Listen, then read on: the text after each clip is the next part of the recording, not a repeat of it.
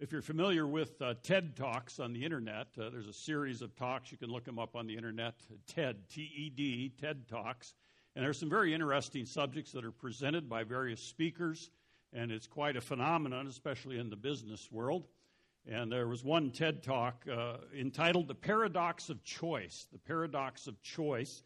And a secular psychologist was the presenter. His name is Barry Schwartz. And he claims that all of us live by an official dogma, an official belief system which says maximize your happiness by maximizing your individual freedom. That was the thrust of this TED Talk.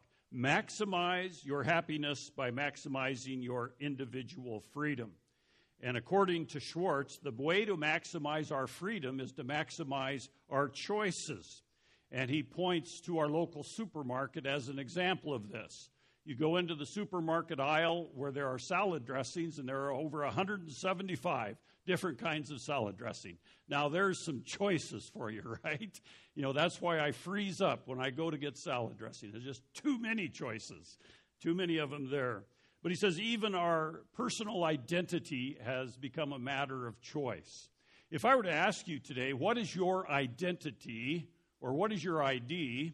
Some of us would get out our driver's license and hold it up, and it has our picture. It has our weight, our height, our eye color, and our hair color, as well as our address, and we would say, this is my ID. Some of you would pull out a passport, which basically has the same information. It tells you tells people what country you're from, and if you're in good standing, and how you've traveled, and we would get that out. But really, those things are really not a example of what our real identity is it? That is not our real identity. An identity means when you wake up each morning, what kind of person are you? Now, in our day and age, in popular culture, we can claim that we can change our identity depending on how we feel each day. Some recent current examples of that, do you remember the story about Rachel Dolezal, the former head of the NAACP in Spokane, who self-identified as being an African American, even though she was born from Caucasian parents in Montana. See, that's what happens if you're born in Montana. You get all confused about things. But, and she's coming out with a new book. And as one reviewer said, he doesn't see people fumbling for their credit cards just yet. But she's one example of somebody who her identity was not a white Anglo-American in a sense like that. She was African-American, and that's how she identified, by her own choice, not by bioethics or anything else. That was her choice. And then another example, of course, is Caitlyn Jenner. We used to know him as Bruce, the Olympic medal winner, and who self-determined, self-choice that he was really female. He wasn't a male, no matter what his birth certificate said. And so his identity changed. We are highly invested in our identity, and if we don't like our identity, in this day and age, in postmodernism, you can change your identity if you want, evidently. Going through enough hoops, you can do that.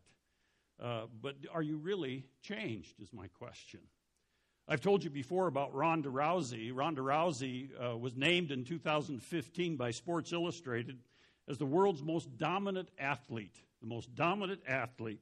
She had quite a run in her athletic performances. She was the first U.S. woman to ever win an Olympic medal in judo. She was the youngest woman to ever qualify for the Olympics at age 14. And consistently, she was one of the top 3 ranked judo champions in the world before transitioning into mixed martial arts, where she quickly dominated and became a world champion. Going into November of 2015, she was 12-0 as a mixed martial arts fighter, and only one fighter even survived in the ring with her over one round. 8 of her 12 challengers were defeated in less than a minute.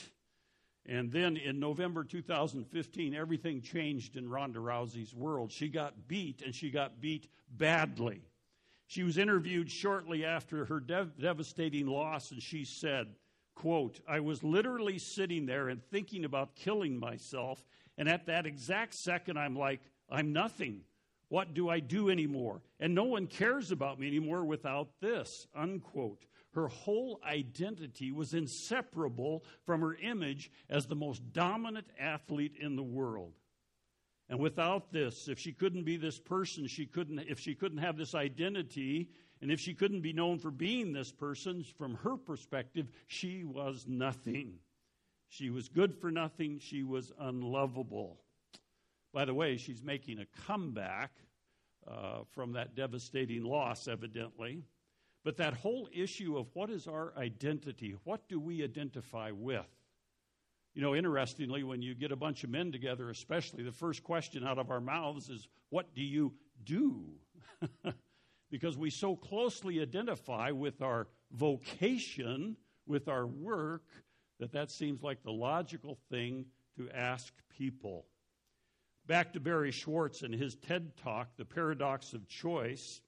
He uses the picture of a fishbowl with two goldfish in it, and he says these things. The truth of the matter is if you shatter the fishbowl so that everything is possible, give these fish freedom, release them from the fishbowl, you have destruction and you have paralysis. And it seems to me that in our culture, there's a lot of shattering of the fishbowls, thinking that is going to be the ultimate maximizing our freedom, and yet what it does is push us further into bondage, into sin. There's a decreasing of satisfaction if the metaphorical fishbowl is shattered. All of us need a really firm grip upon what our identity is. Mark Driscoll, a former pastor and writer, he talks about the importance of our belief system. And I believe, as you will hear Mark Driscoll say, that it is critical to understand so that we can understand our identity when we understand our belief system. He writes that your theology leads to your doxology, which results in your biography. What he means is this: what you believe, our theology, enables you to worship, that's doxology, and through worshiping you become like that which you worship. That is our biography. It goes from proposition to worship to transformation. You get to know who God is, you worship him, then you become like that which you love. And of course, in our culture, in our society, there's lots of things to love, lots of things to worship. And so the question is how are you moving in your theology to your worship to your biography? Because that's what forms who you are, your identity. The Apostle Paul understood this, and this passage in Galatians, remember we have been studying Galatians, and the book of Galatians can be neatly outlined in three different major points. And the first point is the gospel of grace defended in chapters 1 and 2, and that's what we have been looking at, and we will conclude chapter 2 today. And then chapters 3 and 4, the gospel of grace explained. It's really the doctrinal section of the book of Galatians and really mirrors the larger book of Romans. In fact, some have called Galatians a mini Romans in that sense. And the Apostle Paul is explaining to us the gospel of grace in chapters 3 and 4. And then in chapters 5 and 6, as we conclude this short letter, the gospel of grace is applied in very practical ways. And so we're moving through this book of Galatians. And if you noticed, as Bill read, we are going to look at verses 15 through 21 of chapter 2. The word justified occurs three different times. The verb occurs 3 times in verse 16, once in verse 17, and the noun justification occurs in verse 21. Wes was talking about Christianese, and this is a great theological term, and yet it is applicable. We need to be aware of using high terms when we're discussing things with people who do not know Jesus, but they would identify with what it means to be justified, because basically that means I want to be righteous, and to shorten that up, I want to be right. All of us have this innate desire to be right. In all of our conversations, in all of our assertions, in all of our arguments, we want to be right. In fact, we are so weary of candidates, political candidates, wanting to justify themselves and justify their position before us masses, these voters, that we recognize that every candidate wants to be seen as right, wants to be seen, therefore, as righteous. They are justifying their position and justifying their past actions. That's what justification is. So it's a very applicable term. It is a legal term. It comes to us in Christianity is actually a legal term used in the court of law. And the Apostle Paul expands on it quite broadly in the book of Romans, but here he's going to do an introduction in these verses to get us ready for chapters 3 and 4. It's vital that we understand what justification means. It's borrowed from the law courts, and it's the exact opposite of condemnation. Every person knows what it means to be condemned, whether you're a criminal on death row or just a person who has made a mistake and then has been condemned by the press or by friends or coworkers for it. It's the exact opposite of condemnation. To condemn is to declare somebody guilty. To justify is to declare them not guilty, innocent, or righteous. Technically, it is to be declared righteous by a righteous, holy God. In the Bible, it refers to God's act of unmerited favor, which is His grace, to which He puts the sinner right with Himself, not only pardoning or acquitting him, but accepting him and treating him or her as righteous. Justification. The gospel of grace being defended here by the Apostle Paul. The passage today provides a bridge for us between the personal section of chapters 1 and 2 and the doctrinal section that we will be entering into in chapters 3 and 4 of this letter. And as we look back 21 centuries, back to the time the Apostle Paul wrote this, probably about 48 A.D., we still need to understand that for the believer, our identity is not measured by what we do, verses 16 and 17.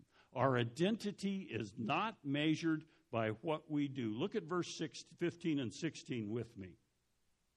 The Apostle Paul, remember, back up in verses 11 through 14, is opposing Peter, here referred to as Cephas. He's opposing Peter because Peter is involved in hypocrisy of compromising the gospel of grace by saying that we have to do what the false teachers are saying, who came down from Jerusalem to Antioch, which is up on the coast of the Mediterranean Sea, Antioch of Syria. And Peter had come, and he was eating with the Gentiles, which for a person raised in Jewish religion, that was a no-no. He wasn't supposed to do that in the Jewish religion. But now under Christ, we have freedom in Christ. In fact, in Acts 10 and 11, the Apostle Peter was shown that all things are clean. There were no unclean foods, and that he could participate and fellowship with Gentile believers. But he violated that out of fear of these false teachers who came down. They're called Judaizers. They're trying to apply Jewish law to the gospel of grace by saying, oh, yes, you need to believe in Jesus, but you also need to be circumcised. You need to adhere to the Mosaic law. You need to go through all of these steps in order to be a true believer. And so Cephas and many other Jewish believers, as well as Barnabas, who is a Jew from the island of Cyprus, had caved in to these threats. And Paul is opposing them. And so he's still addressing them in verse 15. He says, we are Jews by nature, not sinners from among the Gentiles. It's a tongue-in-cheek thing. He's referring back to his Jewishness, where all Jews just referred to Gentiles, which is everybody who's not a Jew, as Gentile sinners. And Gentiles basically means dogs. They look down upon them. And he says in verse 16, nevertheless, knowing that a man is not justified by the works of the law, but through faith in Christ Jesus. He's still making this case. He's defending the gospel of grace. And he's saying that we are not declared righteous by adhering to the law, by what we do. He's emphatic in verses 15 and 16. Even we who have believed in Christ Jesus, so that we may be justified by faith in Christ and not by the works of the law, since by the works of the law no flesh will be justified. In other words, declared righteous. The question is how do human beings who are sinners by nature, the Bible says for all have sinned and fallen short of the glory of God, how do we stand before a perfect, righteous Creator God and bring ourselves as if we're righteous, as if we're good enough to be with Him in heaven? And the only way is through Jesus Christ. And through God the Father declaring us righteous in Him. Christ's righteousness, which was perfect, He was the only human being in history that kept the law perfectly. Nobody else has done it. Not Mother Teresa, not Billy Graham, not you, not me. None of us. For all have sinned and fallen short of the glory of God. But Jesus Christ, in his life here on earth, kept the law perfectly. He did not sin, and therefore he is the only one who could enter heaven for us, and his righteousness is imputed to us. It's given to our account, essentially. And so when God embraces us and encourages us and enfolds us into heaven, into his family, it's because of what Jesus Christ has done. It says that what we know, the Jewish believers, it's emphatic what they know, which is the Greek word which means to know experientially and intimately based on fact. That there is a need for this declaration that we are right before God. But we are not declared right because of our good works. We are declared righteous because of solely on faith on Jesus Christ.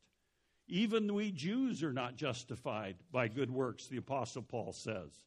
You know, these are the God's chosen nation, God's people. Paul himself, he says, yeah, I was a Hebrew of Hebrews. I was righteous. I was a Pharisee. And yet that didn't count for anything.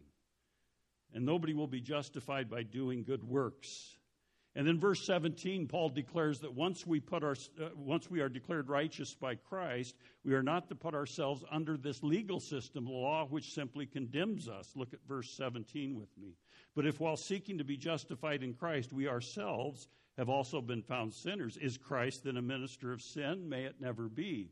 One of the things in studying Scripture is to read and then analyze what the attacks upon the Apostle Paul in the gospel of grace were. And as they were then, they're the same today. The argument is if you're saying, Paul, that all we need to do is believe in the Lord Jesus Christ and we will be saved, you're wrong, because that just opens the door to all sorts of licentiousness, to libertinism.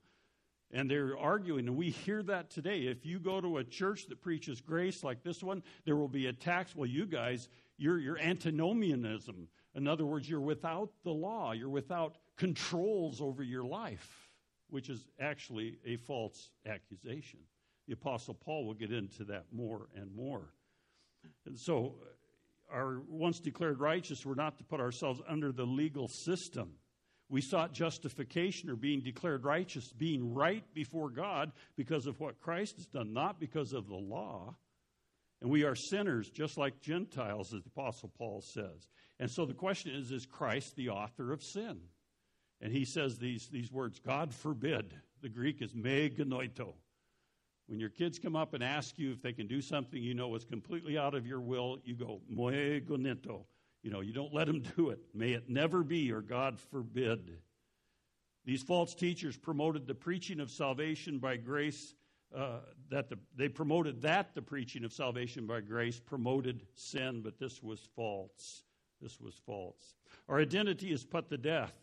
Not only is our identity not measured by what we do in verses 18 and 19, our identity is put to death. Look at verse 18 with me. For if I rebuild what I have once destroyed, I prove myself to be a transgressor.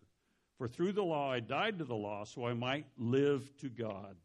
If we rebuild this law system, and that's what the Galatian believers were doing, they were saying, we must add to this gospel of grace. We must add adherence to the Mosaic law. The law killed me. My only hope is in Christ, the Apostle Paul says.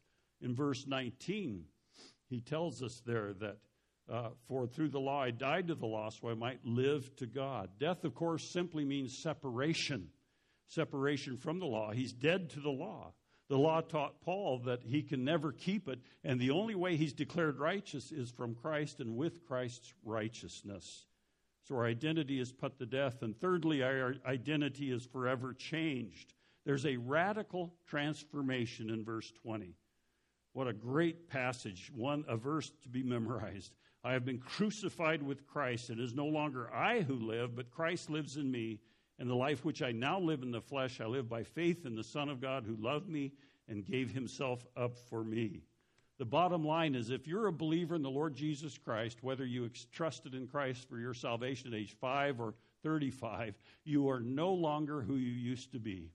You're seen in Christ. You are no longer who you used to be. This whole idea of being justified in Jesus Christ. When my daughter started driving, they needed fuel for the car, and so they would go to the gas station. And remember in the old days, some of us who were ancient remember going to the gas station. You'd get your gas pumped by somebody. I guess in Oregon they still do that. But then you'd go into the gas station and get out real dollar bills and pay for your fuel, okay? Now, typically we don't do that. You just run a card through the slot and pump your gas, and away you go, get your receipt. Well, when my daughter started driving, they needed to fuel up the car, and they'd had to pay for the gas. So I discovered that I didn't even have to go with them. They could go by themselves. And actually, they took on my identity because they had my credit card.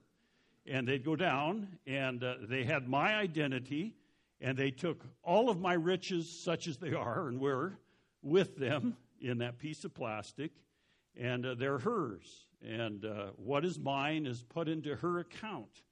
The credit is not hers. The credit is hers not because she earned it. The credit is hers because what is mine has been given to her at that moment for that purpose.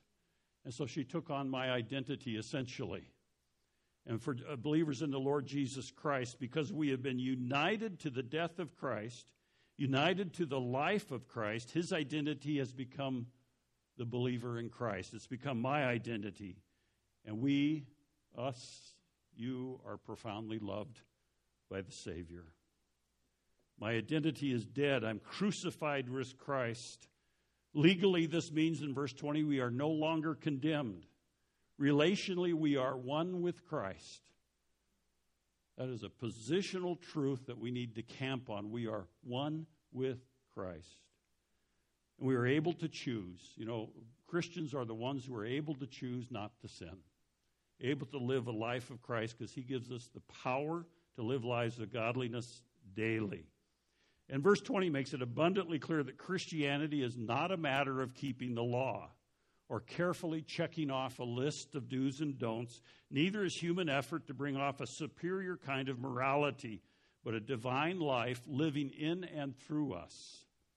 You know, every believer is indwelt by the Holy Spirit. Paul tells us that in Corinthians. At the moment of salvation, the Holy Spirit comes into your life, indwells you. It's not a feeling. It's not a liver quiver, but it is true because the Scripture says so.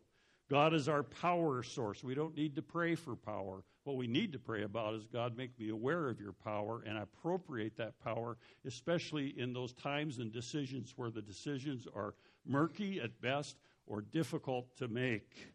Paul died to the law because he was crucified with Christ. He lived to God because Christ lived with him.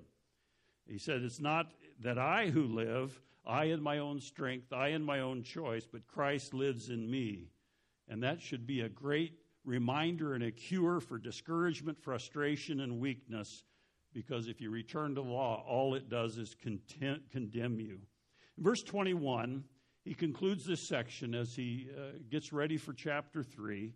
My identity in the flesh is living, and it's lived by faith. I do not nullify the grace of God, for if righteousness comes through the law, then Christ died needlessly. J. Vernon McGee, great radio preacher who's still on the radio, said these words, quote, he died for me down here that I might live with him up yonder and that he might live in me down here. Verse 21 is a summary of the Apostle Paul's position. If there was even the faintest possibility that people could work for their own righteousness, then the death of Christ was unnecessary. Have you ever thought of that? If there's anything, one iota, 1/10 of 100% that we could do anything to get our own salvation, Christ died needlessly. The fact that he died proves the need for a sacrificial death and the inability of individuals to achieve their own justification. In short, salvation is not of us, but it is of God. Remember, Jesus plus nothing equals everything. And that is the wonder of the gospel of grace that the Apostle Paul is defending here and will explain in the next 2 chapters. The key to our true identity is found in the fact that we die to the law, we die to self, and live to him. We keep on. Romans 12:1 and 2 tell us we keep on being a living sacrifice. That's not a one-time decision. That is a moment-by-moment, day-by-day decision that I'm going to live for Christ. again, I remind you that our flesh is not redeemed. These earthly bodies are not redeemed yet. And so there's this battle. My flesh wants what it wants when it wants it, and that is the battle in the spiritual life. In her book, It Only Hurts When It Laughs, Ethel Barrett tells how 4 servants of God died to self and died to sin. George Mueller, who began many, many orphanages in Great Britain in another century, when questioned about his spiritual power, responded simply, "One day, George Miller died." D.L. Moody was visiting New York City when he consciously died to his own ambitions. Charles Finney slipped away into a secluded spot in a forest to die to self. Evangelist Christmas Evans put down on paper his surrender to Christ and began it by writing these words, "I give my soul and body to Jesus." It was in a very real sense the death of self. John Gregory Mantle wrote, "There is a great difference between realizing on that cross he was crucified for me, and on that cross I was crucified with him.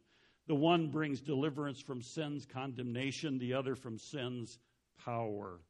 And so therefore, recognizing that we have been crucified with Christ, Galatians 2:20, we should, as Paul admonished us in Romans 6:11, consider ourselves to be dead to sin indeed.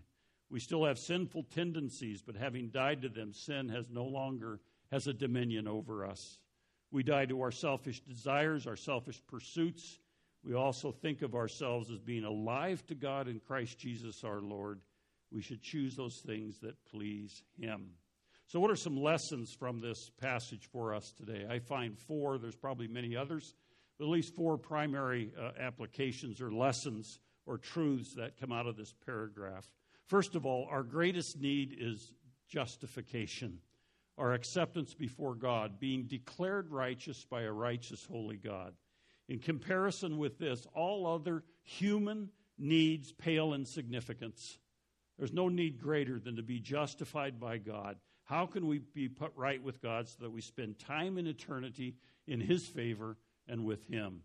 We all need this justification. Secondly, justification is not by works of the law, not by doing good things, but through faith in Christ. Martin Luther, by the way, October 31st was the 500th anniversary of the Reformation. It was went to the back pages because of Halloween, but it was probably one of the most important, significant anniversaries. But Martin Luther, who nailed his 95 Theses to the Wittenberg Castle door, expressed this idea that we are saved by faith, not by the law, expressed it this way, quote, "I must hearken to the gospel which teaches me not what I ought to do, for that is the proper office of the law, but what Jesus Christ, the Son of God, has done for me. That is, that He suffered and died to deliver me from sin and from death." Thirdly, we are not to trust in not to trust in Jesus Christ because of self-trust. This is an insult both through the grace of God and the cross of Christ, because it declares when we trust our own good works, our own selves for a righteous standing for God, it declares the grace of God, the cross of Christ, to be unnecessary. There is no point to it. And fourthly, to trust in Jesus Christ and thus become united to Him is to begin altogether in a new life. You are no longer who you used to be. If we are in Christ, we are more than justified. We find that we've actually died and risen with Him.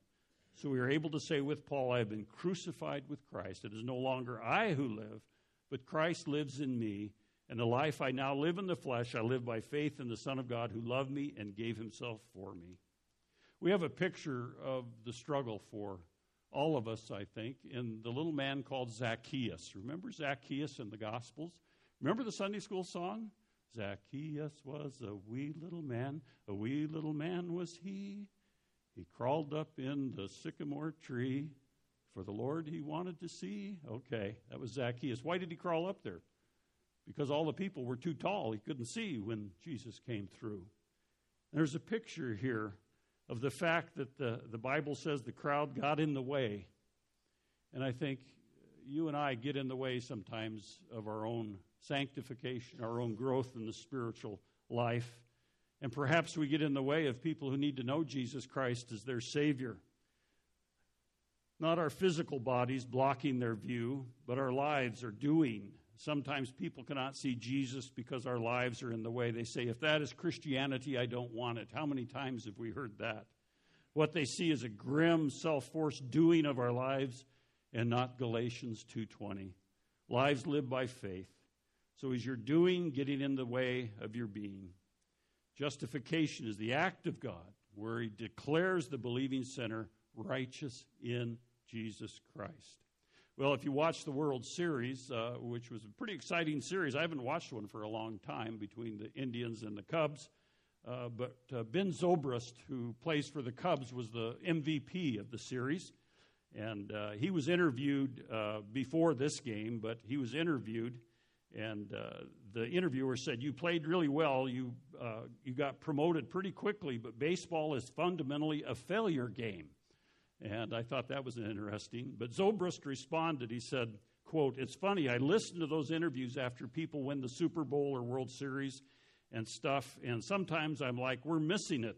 If we are believers and we're trying to tell people, look, you work hard and do it as unto the Lord, he's going to bless you, you're going to be successful, that's not what life is all about.